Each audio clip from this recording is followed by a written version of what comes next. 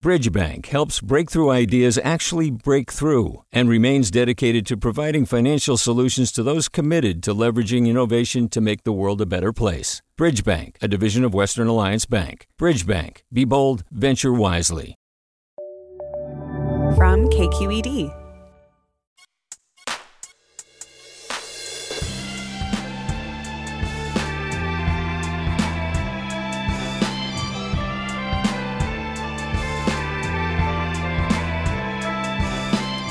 From KQED in San Francisco, I'm Mina Kim. Coming up on Forum, we talk about the craft of writing with Amor Towles, best-selling author of the novels A Gentleman in Moscow and Rules of Civility. California is the intended destination of the characters in his latest work called The Lincoln Highway, about a band of travelers seeking a fresh start. We'll talk with Towles about his own journey as a writer and the themes that unite his novels. Join us.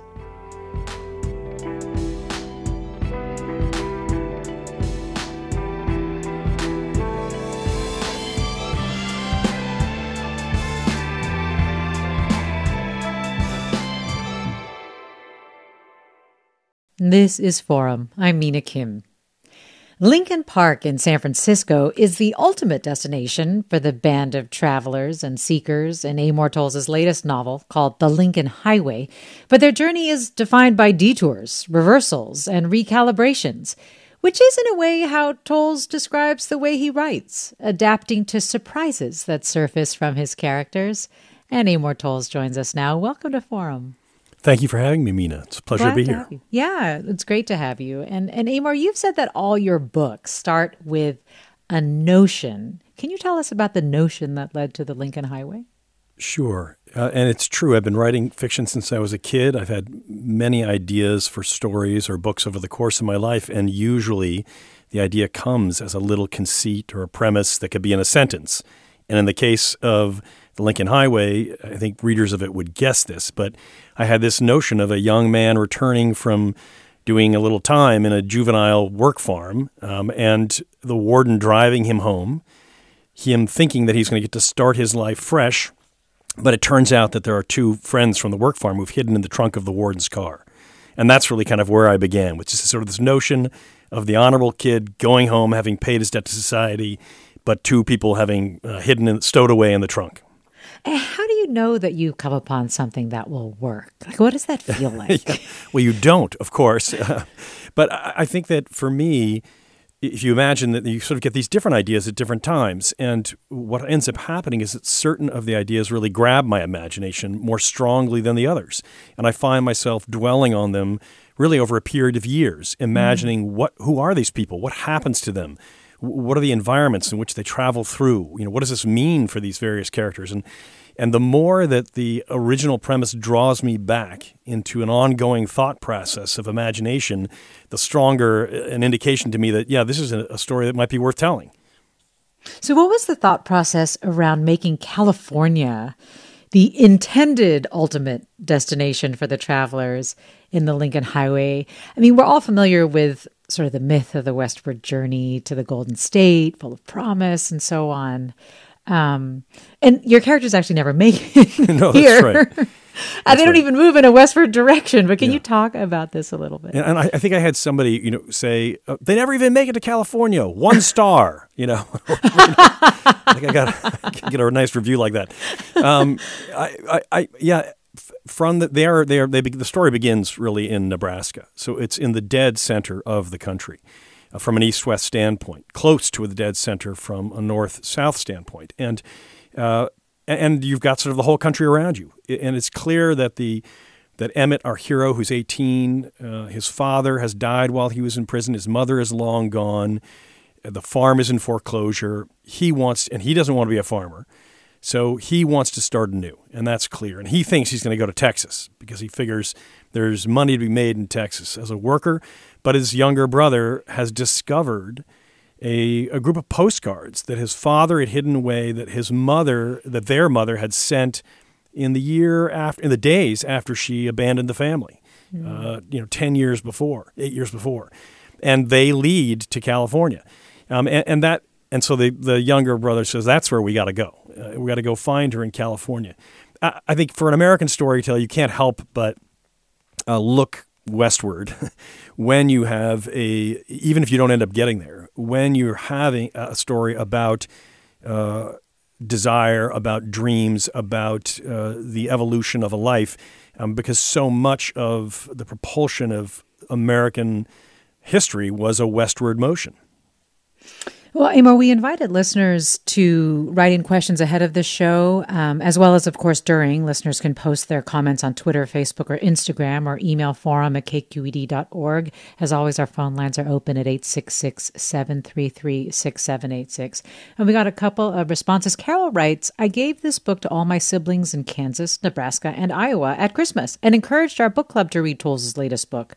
Why? I was born and raised on or next to the Lincoln Highway in Nebraska and know it for being the connective tissue across the country. I was first intrigued by the subject, even though there is little actually about the highway. What I fell in love with were the four main characters, who were each written with brilliance, depth, and beauty. I found the depth of each individual character story not only part of an epic journey, but a brushstroke of genius. As a writer myself, I appreciated the nuances within the characters, as well as the plot were a storyline for America. We were all there. And of course, what Carol reveals is that the Lincoln Highway is a thing. It's a real thing. Yes, yeah. Did you drive segments of it as part of your research? Or Well, first of all, thanks to Carol. I know, beautiful comment. Yeah, that's my favorite kind of question, right? But I did not know of the Lincoln Highway when I began designing this book. And I'll spend a couple of years imagining the story before I finally outline it and begin to write it. And during much of that process, I had never heard of the highway. And in my notes, it says that when the characters leave the farm, and instead of taking a left and going to California, they take a right and go to New York, it would just say they took Route X. And as I was getting deeper into the design of the story, and I finally needed to pinpoint the actual route, I discovered this road. And the Lincoln Highway is, in fact, the first highway that crossed the United States. And as soon as I began to read about it, I was like, "Oh my God, this is a perfect metaphor in a way for the entire adventure of the story, as it were, thematically speaking." Because and a perfect metaphor for an American tale, because the Lincoln Highway was really the invention of a man named Carl Fisher, who was born in poverty, dropped out of school as a teenager in the 1890s, and made a fortune making one of the first headlights for the automobile industry, and retired after selling the company at the age of 37 and being worth about $150 million at the time in today's money, but was restless. And so he went on and built the Indianapolis International Speedway. He launched the Indy 500. He founded Miami Beach. And eventually he thought, there needs to be a road that crosses the country. And there was no road that did so. And at the time, 90% of American roads were dirt, and he wanted it to be a paved road. So he did it. He raised money from the public and built this road that begins in Times Square, New York City, and as you mentioned earlier, ends in Lincoln Park here in San Francisco. And he really did it as a patriotic idea. He wanted American citizens to be able to see the country. Mm-hmm. And 5 years before he built the highway, or the highway was built, only about 100 Americans would drive across the country in any given year, because it was a trial to cross the country at the time. You had to carry your fuel, your water, medical supplies, equipment, tents, the whole thing. And when he built the road around 1915, within 5 years, 20,000 Americans would drive across the country on the Lincoln Highway. And it was the most famous road in America by far.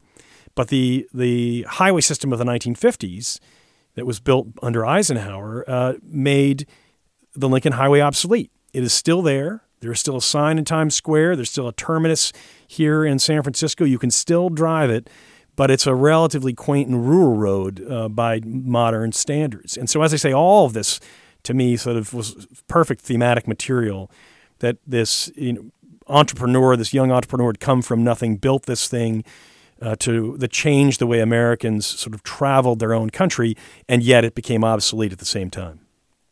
It's a fascinating story. Though I have to say, I'm struck by something you said at the very beginning of your answer, which is that you said you spent a few years outlining this story. So outlining, is that a big part of your process? Yeah, and I mean, more fully, I would call it design, in the sense that I really do try to imagine every aspect of a book that I'm working on before I sit down to write it.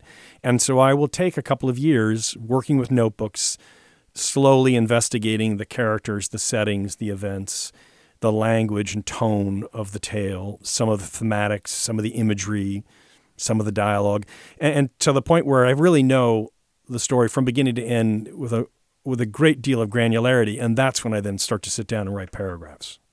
And what does that allow for, just having thought through the outline so much, so thoroughly ahead of time? Yeah, there's sort of a counterintuitive aspect to that. I mean, I appreciate you asking, because I think you might think, well, he does all this planning, he's got an outline, it's because he's very systematic and controlled, and it's a science for him. But in fact, the reason I put so much time and effort into imagining the story in advance and outlining it before I write it is so that while I'm writing a chapter, I don't have to think about what's happening or where it's happening or who it's happening to.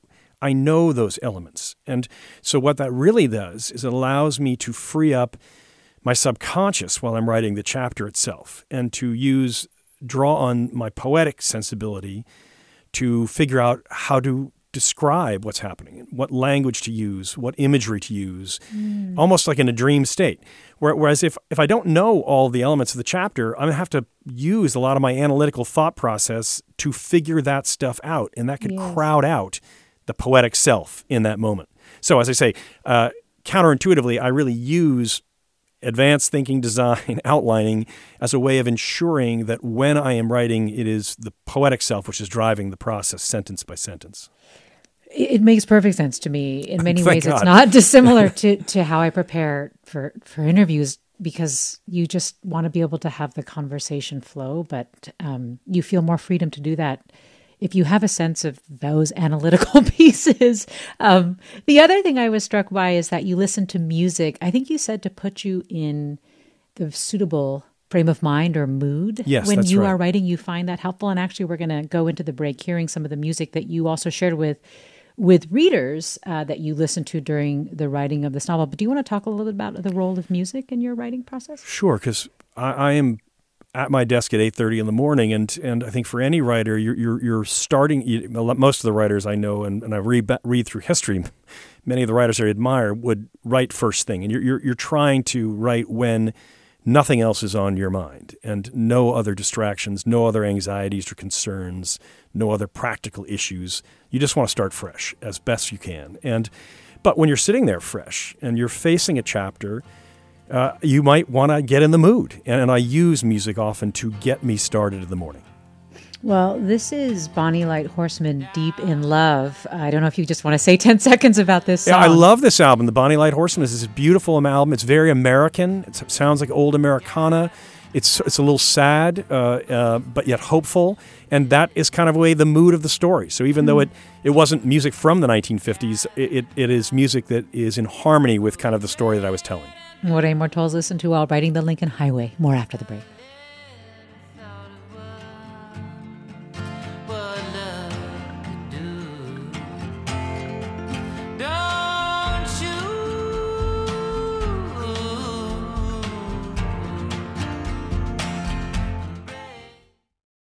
Support for Forum comes from San Francisco Opera. Set 10 years after a school shooting, the critically acclaimed opera Innocence takes us into a complex emotional journey where our understanding of innocence and guilt is constantly upended. Kaya Sariaho's ethereal score collapses the past into the present as a community of survivors grapple with how to move forward. Don't miss the highly anticipated American premiere of Innocence, June 1st through 21st. Learn more at sfopera.com. We've all got those parts of our house where the internet just won't go. Well, if you had wall-to-wall Wi-Fi from Xfinity, you could worry less about dead spots. Because with wall-to-wall Wi-Fi from Xfinity, you get fast speeds, reliable connection in every room, and power for all of your devices, even when everyone's online. That's wall-to-wall Wi-Fi only with Xfinity. Restrictions apply, not available in all areas. Actual speeds vary. You're listening to Forum. I'm Mina Kim. We're talking with Amor Towles about the craft of writing and finding inspiration for his most recent novel, The Lincoln Highway. Amor Towles' other books include A Gentleman in Moscow and Rules of Civility. And we want to hear from you, listeners. What questions or comments do you have for Amor Towles about his writing process, how he finds his stories and creates characters? Have you read any of his novels? Have any of his characters resonated with you? You can email your questions to forum@kqed.org or find us on Twitter or Facebook or Instagram. We're at KQED Forum, or you can call us at 866-733-6786, 866-733-6786.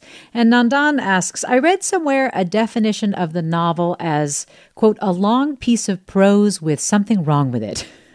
As a novelist, I wonder what he feels about that definition.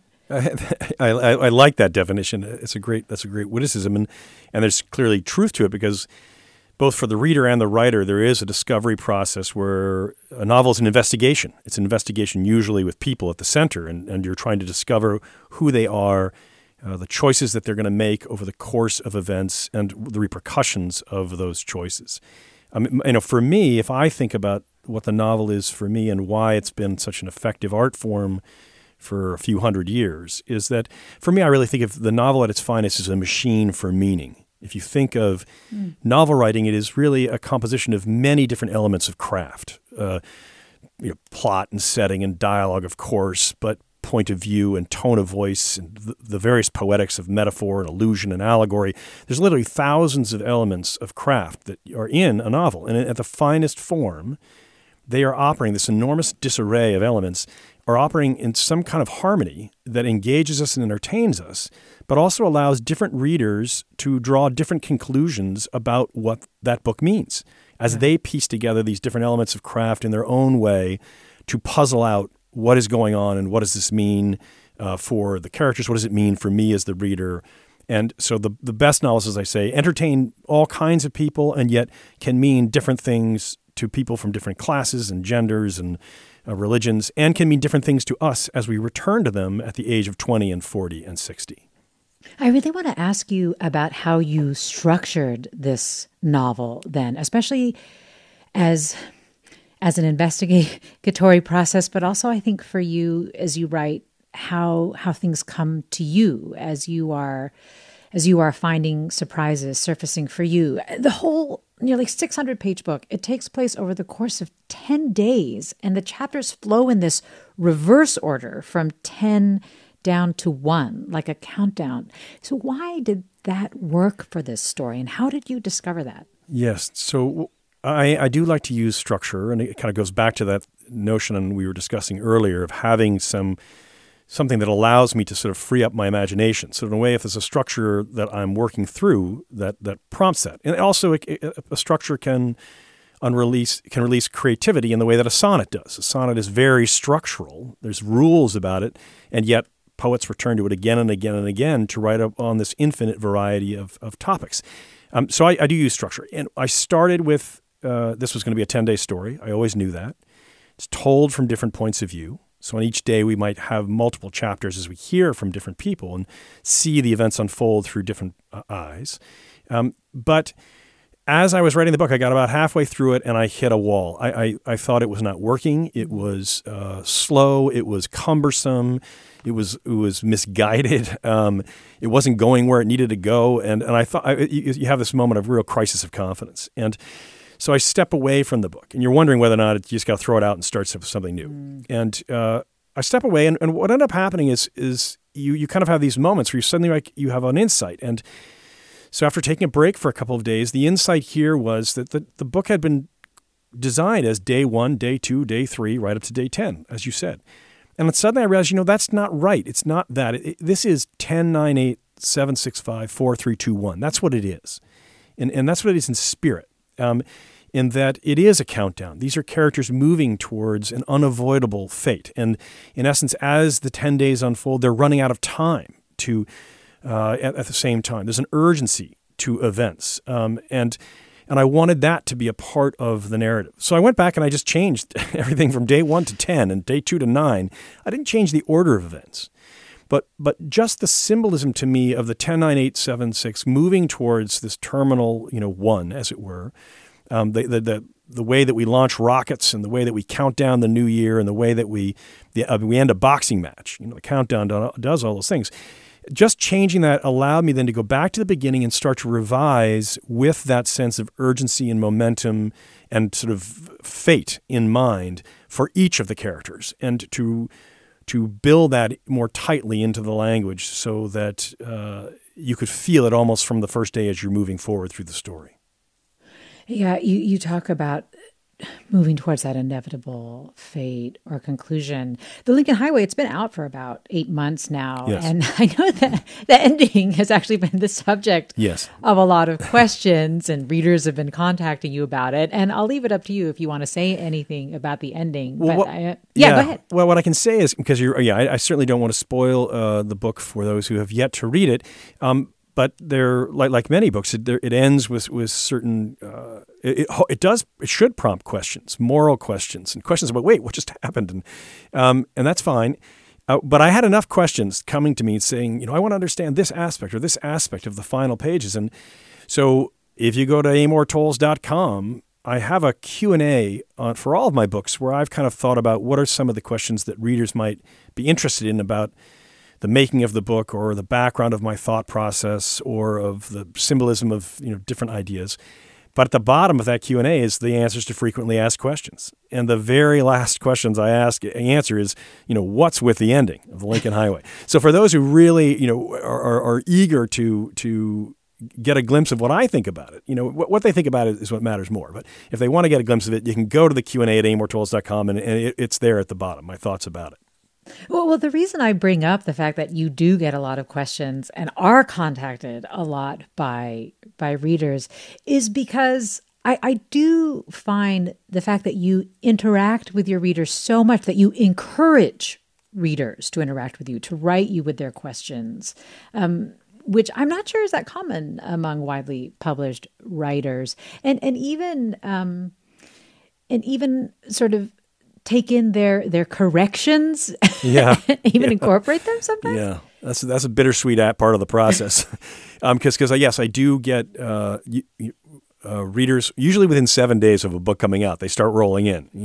This wasn't that, it's this, and in the case of the Lincoln Highway, there's been a number, and I will take some of those corrections and I will revisit them when the book goes from hardcover to paperback. I will revise certain elements of the book because the reader's point, I'll say, that's a good point, or I agree with that. A lot of the corrections that are suggested I won't integrate because I'm quite happy with the book is not a work of history, and it is a work of the imagination, and so it doesn't have to be, in my opinion, nailing every little historical point down with a hammer.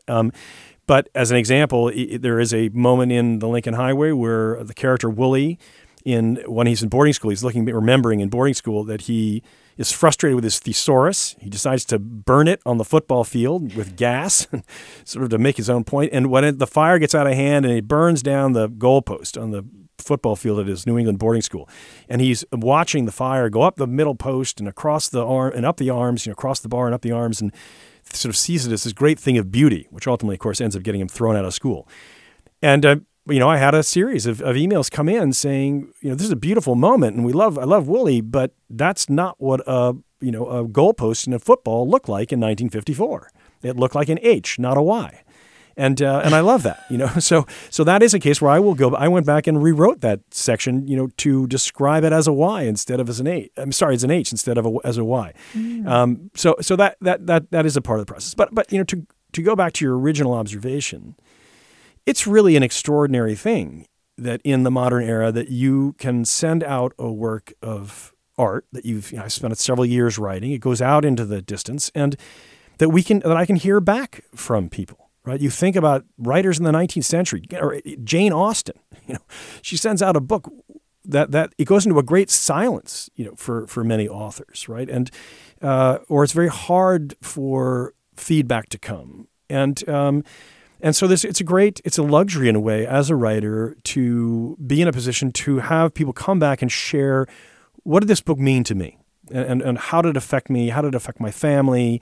What have I been going through? What was I going through when I read this, and why does that matter? And that's a very beautiful and satisfying thing for an artist to have an opportunity to hear those kinds of responses. Well, let's hear a response on the phone. Jenny in San Jose. Hi, Jenny. Hi. Can you hear me? We can. Go Yes. right ahead. Oh, good. Mr. Tolles, your new book is one of my all-time favorites now. Thank you. I just flew through the pages. It is enchanting, and your writing style, the words just fly off the page. So when I was reading this book, I developed this idea that you may have been thinking of Homer's Odyssey and the journey that Odysseus took. Yep. Then I read that another name for Odysseus is Ulysses.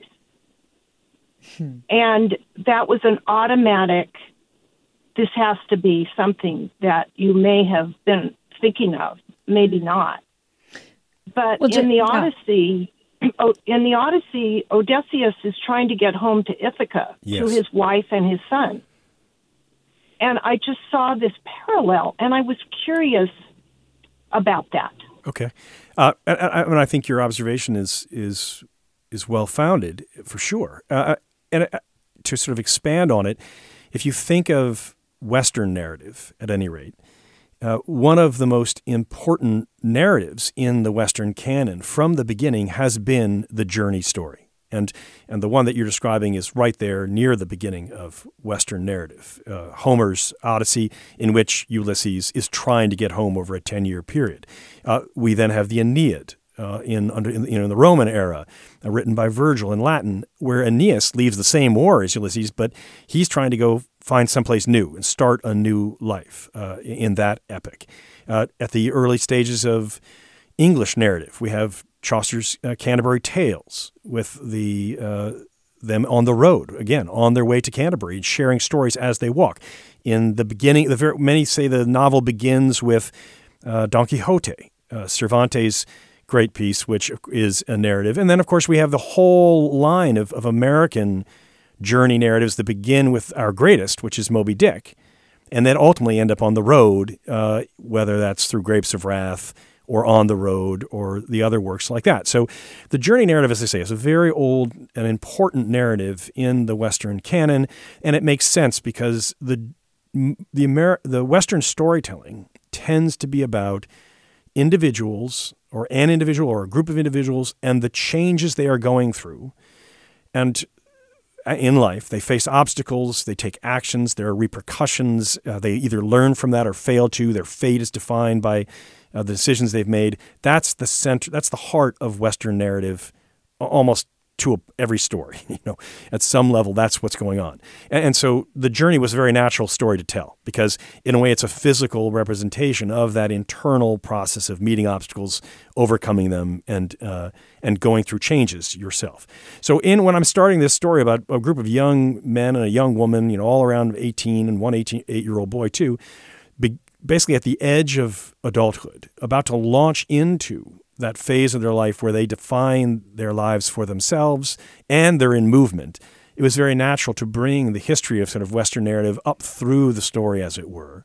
And it appears initially, and that's in a way one of the reasons why I came up with this notion of Billy carrying this book of 26 different heroes from history, a number of which are journey-related stories, including the Odyssey. Well, Jenny, thanks for the question and observation. This listener asks, was it daunting to start a new book after the crazy success of A Gentleman from Moscow? I really didn't think about it too much. I have the luxury, in a way of, well, it's a luxury to have A Gentleman from Moscow be a success, but of facing the new book in my 50s. I think it would have been a harder thing to make the transition in my 20s. But I'm 57 years old. So when I was sitting down to write the Lincoln Highway, I had 2 teenagers in the house. They're not. And I've had a career separate from writing in the course of my life in New York, because I was in the investment business for 20 years. And so for me, you got your teenagers keeping your head on your shoulders, right? They're not impressed by the success of my prior book, and so why should I be? But it really is, I approach it with, at this stage in my life, saying, I've wanted to write my whole life. Now I'm doing it. In a way, I'm running out of time. And so for me, it's really, I'm going to clear the calendar for the next 3 years and invest myself in a new story. Is it something that I'm interested in telling? Is it going to, how intricate a story it is? How poetic is it? How thematic is it? And if I can feel that those things are there, then I'm good to go. And I'm not worried about, is it going to be popular? Is it going to sell? Who's going to read it? It's really, because I'm so excited to have the 3 or 4 years that I'm going to get to spend developing this world. That's the primary focus for me. Well, you do reward readers who've read your previous works. You put Easter eggs of sorts in your book for those readers who've read Gentleman in Moscow or your first book, Rules of Civility. Do you want to share what some of those are in Lincoln Highway, or why you do that? Yeah. Yes, and I think it dates back to I loved reading Faulkner as a younger person, and he's a great hero of mine, and he in his Yoknapatawpha County, his invented county, where the majority of his writing was taking place, the characters would sort of end up in each other's books, and old stories from the past would get referenced in various books, and individual buildings would show up. And I just loved that as a reader. And it sort of had this element of, when you'd run into one of these overlapping elements, it was like a door opening up in the story you were reading, and in through that door floods all of the elements of that other book that you had read, and sort of suddenly has a chance to resonate with what you're reading now. And so my books tend to have elements like that, which are sort of for the fun of it, but hopefully for close readers of mine, that it adds to the overall experience of the reading process too. In the Lincoln Highway and Rules of Civility, there are a number of key overlapping elements. There's a central character of the Lincoln Highway who's the nephew of a central character in Rules of Civility. There's a watch which trades hands in both books, the same watch. There's a building in the Adirondacks, which both stories visit near in the latter half of each book, the same house. And so there is sort of these moments of resonance. I think the biggest sort of one that's kind of the most hilarious for me in a way is that as I was finishing the Lincoln Highway, and here's this book set in June of 1954, the last 10 days, I suddenly realized, hey, I was literally like 75% through writing the book.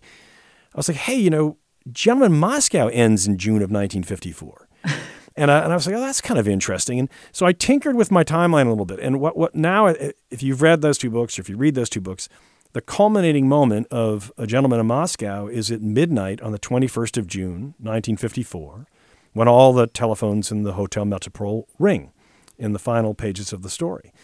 And if you read the Lincoln Highway, the culminating event in that book, with Billy and Emmett getting into the Studebaker, that occurs on June 21st, 1954 at 5 p.m. And given the time change of 7 hours, that means that these two books conclude at the same moment in historical time, Wow. And I love that. That's a crazy, silly thing, but I love it. We're talking with Amor Towles about his most recent novel, The Lincoln Highway, and his other books, which include A Gentleman in Moscow and Rules of Civility. And what questions or comments do you have for Amor Towles about his writing process, his books, his characters, and so on? Share them at 866-733-6786. Email us, forum@kqed.org, or find us on Twitter or Facebook or Instagram. More after the break. I'm Mina Kim.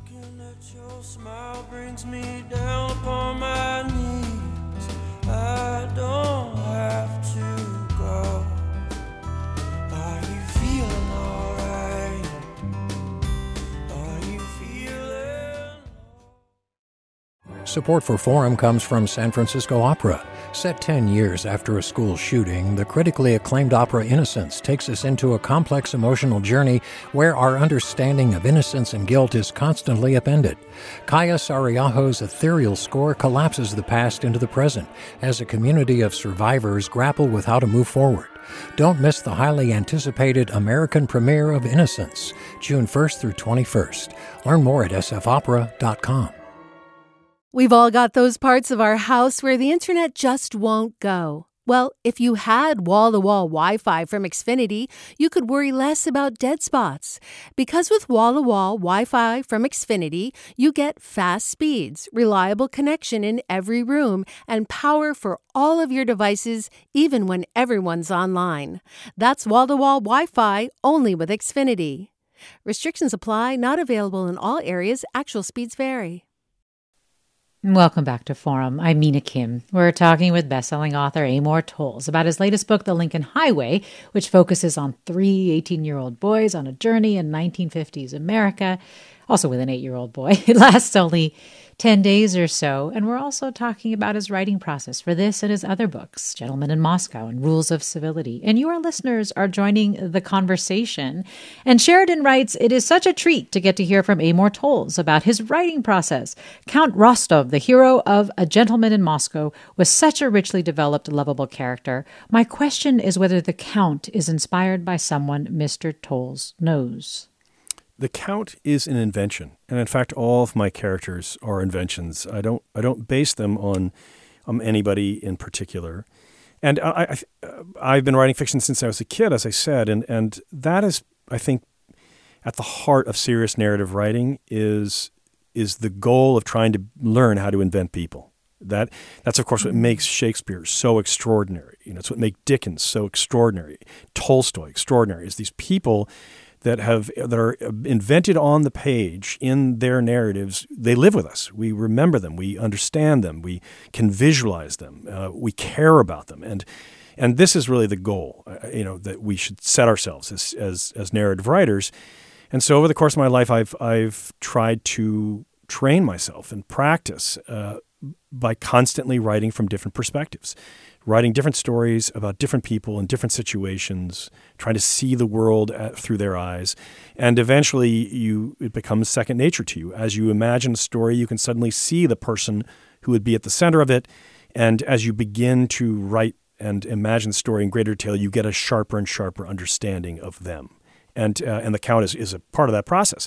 And I'll just say one other thing about it is that one of the funny things about the process for me is that when there's something in a book of mine that is particularly meaningful to somebody, somebody will say, I this passage in A Gentleman in Moscow I think is particularly insightful or moving, or I wrote it down and to send it to my daughter, or I read it out loud to my husband or my wife or whatever.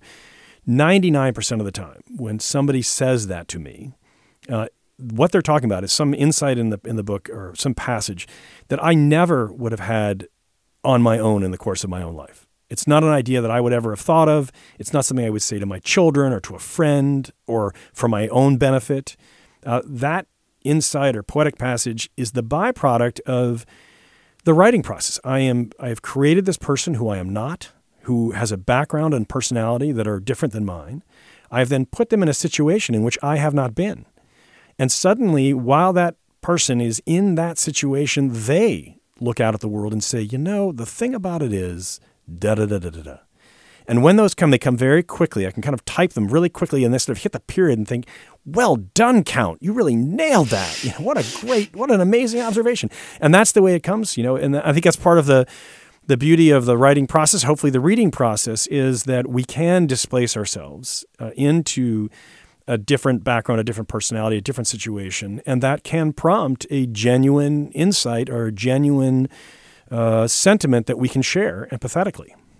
I think you're answering this other listener, Juliet's point. Juliet writes, what I love about Towles' writing is the way he brings character and place to life in such vivid detail. I'd be curious to know what his process is here. Does he have a picture in his mind's eye that he transmits to the page? Does he craft the detail ahead of time and then put it to paper? Does it flow from the immediacy or writing, or is it something else altogether? As I said, you sort of partially answered this. I don't know if you want to add any more. The thing I would add is, and that goes back again to your question about design. I think the more time I spend imagining it in advance, the sharper that I can realize the characters and the events for readers. But the piece that we haven't talked about really is the editing piece. And I can, very often for me, the editing process is about going from draft 1 to draft 2, for instance, is about increasing or improving the economy of the draft. And that means removing words, removing lots of them, removing events, scenes, comments, getting it down to a sharper realization. And this is important because it's what, to some degree, again, a little counterintuitive, it's what helps bring to life, I think, the characters and the events, is that if we go on too long as writers, or sort of too self-involved with the telling of events, it doesn't feel like life anymore. The reader can become, their eyes glaze over and everything else, and it feels like the author's listening to himself, But so you have to get it down to this sharper version of itself, because in a way that's the way we experience life itself, right? It's in this very crisp, fast-moving quality, and you're trying to capture that in the book, in language. And one of the interesting things that happens to me, and this has happened in all of my books, in the transition from draft 1 to 2 to 3, the amount of space dedicated to the top 4 or 5 characters is shrinking, because I'm getting it down to the essence of what you need to know about them. And the amount of time that is spent looking at the world through the eyes of the secondary and tertiary characters is growing. And so I'm kind of I'm reducing the amount of time spent with the central characters and giving more time to the secondary characters to try to bring them more sharply to life. Well, Sarah emailed this ahead of the show. What is Amor's favorite kind of protagonist, and why does he write them the way he does? They're often clever, patient, mature, and the plot seems to rotate around that orbit. Yeah, that's probably. I should go into therapy to get the answer to that question, or I should ask my wife. I don't know, but it is true that for me, the process of writing a book is a multi-year process. I do it alone. I don't share anything I've written until the first draft is complete and been cleaned up. So it's very solitary over that multi-year time frame. And so I got to like the company of the characters, right? They have to be people I would like to know. I would like to spend time with. I'm interested in. They surprise me. I'm trying to understand them better, through the process of the storytelling and invention. All those things have to be a part of the truth. So I think that it's sort of natural then to, good or bad, to have a little bit of charisma in the central characters, whether that's the Count or Katie, or Duchess in the Lincoln Highway. These are people with very different moral profiles, and yet I think that they're very different backgrounds and they sound very different, but they have a certain charisma that is a part of who they are, and that's helpful to me as the writer during this multi-year process, and hopefully then becomes intriguing to the reader too. Well, the other thing that connects your novels and what sort of holds true about the characters are the children in them. I'm thinking about 8-year-old Billy in the Lincoln Highway, and Nina, the curious 9-year-old in A Gentleman in Moscow. They're earnest. They're information sponges. They have a strong sense of morality in some ways. Yes. What philosophies or experience guide how you write your child characters? So my children, I have now a 20-year-old and a 17-year-old, but when I was writing A Gentleman in Moscow, I had a 5-year-old daughter and an 8-year-old son, and every now and then, often an older person, older than I am even, would say to me, "Oh, I love Nina and Billy, but of course children aren't like that at all," and you could tell that they haven't lived with children for a while, because children are exactly like that, in my opinion. They're smarter than than you might think initially. They're more nuanced. They're more they're more complex, and you spend time with an 8-year-old, and that all gets made clear to you very quickly. When you're living with an 8-year-old day to day, they're not sort of this undeveloped, simplistic version of a human being. They're very intricate and open-eyed and wise in their way. And I think that what's interesting to sort of part of the exploration of the Lincoln Highway is to have this 18-year-old boy, Emmett, at the heart, and his 8-year-old brother, who are suddenly alone in the world, as it were, aside from their friends, but just as a family unit. And the 18-year-old and 8-year-old is a very different moment in life. The 18-year-old is exposed to things that have made him or her more cynical, and they, in theory, have a more practical view of the world, a more expansive view of the world, perhaps a colder view of the world. And they're just the beginning of that process, which may make them more cynical or less so over time, but that's very different than being the 8-year-old. And what I like about what happens in the Lincoln Highway is the way in which the 8-year-old can influence the 18-year-old and vice versa. These two siblings bring their own sort of points of view towards each other, and that Billy benefits from that, but so does Emmett. Emmett benefits from the time spent with Billy. Ulysses, the older African American character, and Billy, I think, their relationship in a way is my favorite relationship in the book.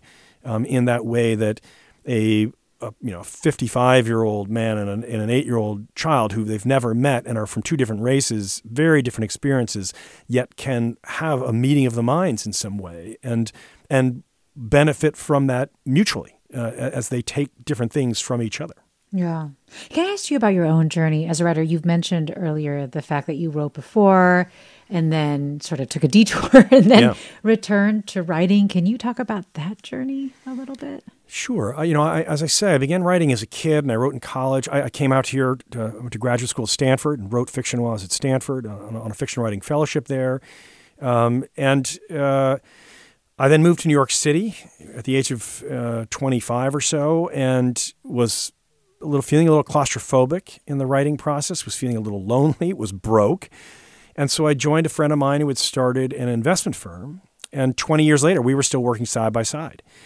And the first 10 years of that life as an investment professional, I stopped writing. And that was my job was great. It was fun. It was interesting. We had great clients, great colleagues, a great craft, all terrific. But I was living with this sort of dread that maybe, if I don't get back to writing fiction at some point, I'm really going to be disappointed and in myself and probably bitter, maybe a drinker, And so after 10 years on the job, I figured out, okay, I got to start writing on the weekends and figure out how to craft this out. And I spent 7 years writing a book I didn't like and set that aside, but I learned a lot from that. And then I wrote Rules of Civility. And then when that became a bestseller, I retired from my firm. And so in retrospect, one of the interesting things about it, I guess, is that I've always loved fiction. I love it almost more than anything, writing fiction, with the exception of my wife and children. And but what got me back to writing, ironically, wasn't the love of it, although it should have been. It was the dread of not doing it. That's what really, it was the fear of failing to pursue it. And I had the great fortune as an undergraduate of studying under a visiting writer at Yale named Peter Matheson, who was a great novelist and naturalist. And he had great faith in me and expressed that very frankly to me. And he was so disappointed when I went to work on Wall Street and said, Amor, I think you should assume, because Wall Street it really grabs people's attention, I think you should assume that your life as a writer is over. When I was 26 or so, and that's what hung over me. And I kind of think Peter was he was both my mentor, but also my Jacob Marley. Shaking his chains at me and saying, don't fail to do what you've been called to do. And so that was really what got me back into going to work again. Amor Towles, of A Gentleman in Moscow and Rules of Civility, his most recent novel, The Lincoln Highway. This is a fundraising period for many public radio stations. You are listening to Forum. I'm Mina Kim. Well, Melanie writes, I read a wonderful, thoroughly interesting magazine story published maybe 10 years ago about a man who, after leaving his job, took his young daughter on a road trip on the Lincoln Highway from San Francisco's Golden Gate Park to New York City and stopped in many of the small forgotten towns along its route. And of course, he wrote a riveting account of his adventures, which to this day put that trip on my bucket list of things to do someday when gas and hotel prices come down. Right. Do you have any advice for people who are thinking of starting to write, say after the age of 40 or something? Yeah, after this, for me, the best advice, particularly to younger people, and I'll come back to older people, but it was always just read, write, repeat. That's really what it all is about, right? Is that you find someone that you read their work and it lights you up, it intrigues you, it impresses you. Keep reading that author. It's amazing how many American readers, or readers worldwide, I suppose, read a book and they're like, "Oh, that was great." And you say, "Well, did you like their other books?" And they say, "Well, I haven't read any of their other books." Yeah, and that seems to be a natural thing. We kind of move on to the next thing, and maybe we're worried that we're not going to like the other books by that writer. But if you love a writer, go back and read other works by them, and read them in a row. I like to read people chronologically, and in a way, your interest and understanding of their work, how impressed your work, just grows in leaps and bounds as you begin to read multiple works by them and put them together. And so as I say, you read something like that, and then you write, and you allow that to influence you. You don't copy what they've done, but you sort of take what you've learned in a way and use it to sort of reapproach your own craft. And you just keep doing that over and over and over, allowing yourself to be influenced by different writers, going back and writing in a slightly different way, and refining your own approach to the craft over time. That said, I think that ultimately you really do have to just sort of sit down and do it. And writing is it's a terrible mistake in any of the arts, I'm sure, to wait for inspiration. Inspiration is what happens between 9 and noon. That's if you are at your desk, that's where it happens. It doesn't happen while you're wandering across the Brooklyn Bridge and looking at the clouds. I mean, it can too, but I mean, don't wait for the inspiration. Have your discipline, sit down, and the inspiration will come. But in a way, it's a job. Well, speaking of inspiration, Eva writes, great interview. We've loved all your books in our book club. What are you working on now? I am working on a new book. It does take me a few years. It's a book I've been thinking about for a number of years already and designing for a number of years. And it begins in Cairo in the 1940s, and it ends in New York City in 1999, and that is all I will tell you about it. And here's another listener who writes, can you explain why it takes so long for your books to be issued in paperback? Yes. Maybe that's my fault. It is, I love the hardcover, and I understand it's a little more expensive than the paperback. It's a little heavier, but there's an economic reality to that. And so I'll be frank about that. The author makes more money in a hardcover book, but so does the independent bookstore, and so does the publisher. And so it's going to go to paperback, and once it goes to paperback, it'll never come back to hardcover. And so I do want it. The way the industry is going to look at it is, as long as the book is doing reasonably well in hardcover, we'll probably just stay with that. And it's been nice to see, even in Gentleman in Moscow, people will be looking for the hardcover because they say it's a book they want to keep, let's say, and they don't want it to deteriorate on the shelf in the way that a paperback will. So yeah, there's a little economic reason. There's a little bit of stubbornness or whatever, but yeah, I'm glad to have the book in hardcover for as long as it can be. Well, you have been identified also as one of the few best-selling novelists who direct readers to buy books on IndieBound as opposed to, say, Amazon First. Yes. And so part of that also is important to you in terms of just making sure it's strengthening independent bookstores as well. That's right. Well, Amor Towles, it's really been such a pleasure to talk with you today. Thank you so much for sharing your writing process and how you find inspiration. Mina, thanks for having me. It's been my pleasure. Amor Towles, his most recent novel, The Lincoln Highway. Thanks to listeners for their reflections and questions as well. And we go out with the song First Aid Kit, Waitress Song, one of the songs that inspires Amor Towles as he's writing The Lincoln Highway. Susie Britton produced today's segment. I'm Mina Kim. This is Forum.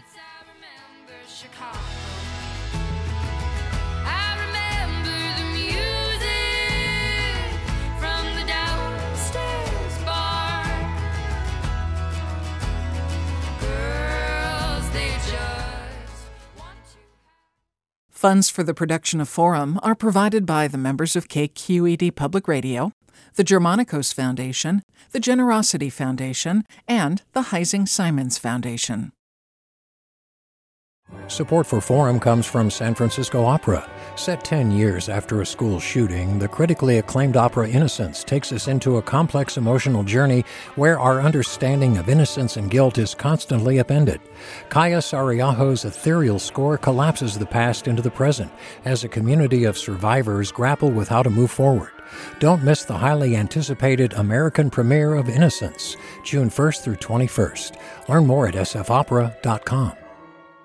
We've all got those parts of our house where the internet just won't go. Well, if you had wall-to-wall Wi-Fi from Xfinity, you could worry less about dead spots. Because with wall-to-wall Wi-Fi from Xfinity, you get fast speeds, reliable connection in every room, and power for all of your devices, even when everyone's online. That's wall-to-wall Wi-Fi only with Xfinity. Restrictions apply, not available in all areas. Actual speeds vary. All over the country, we need to improve reading in Wisconsin. Schools are changing the way they teach reading. I'm calling for a renewed focus on literacy. We have gotten this wrong in New York and all across the nation. And it's happening because of a podcast. I think your podcast has changed my life. And I'm going to share this podcast with everyone I meet. Sold a Story investigates how teaching kids to read went wrong. New episodes of Sold a Story are available now.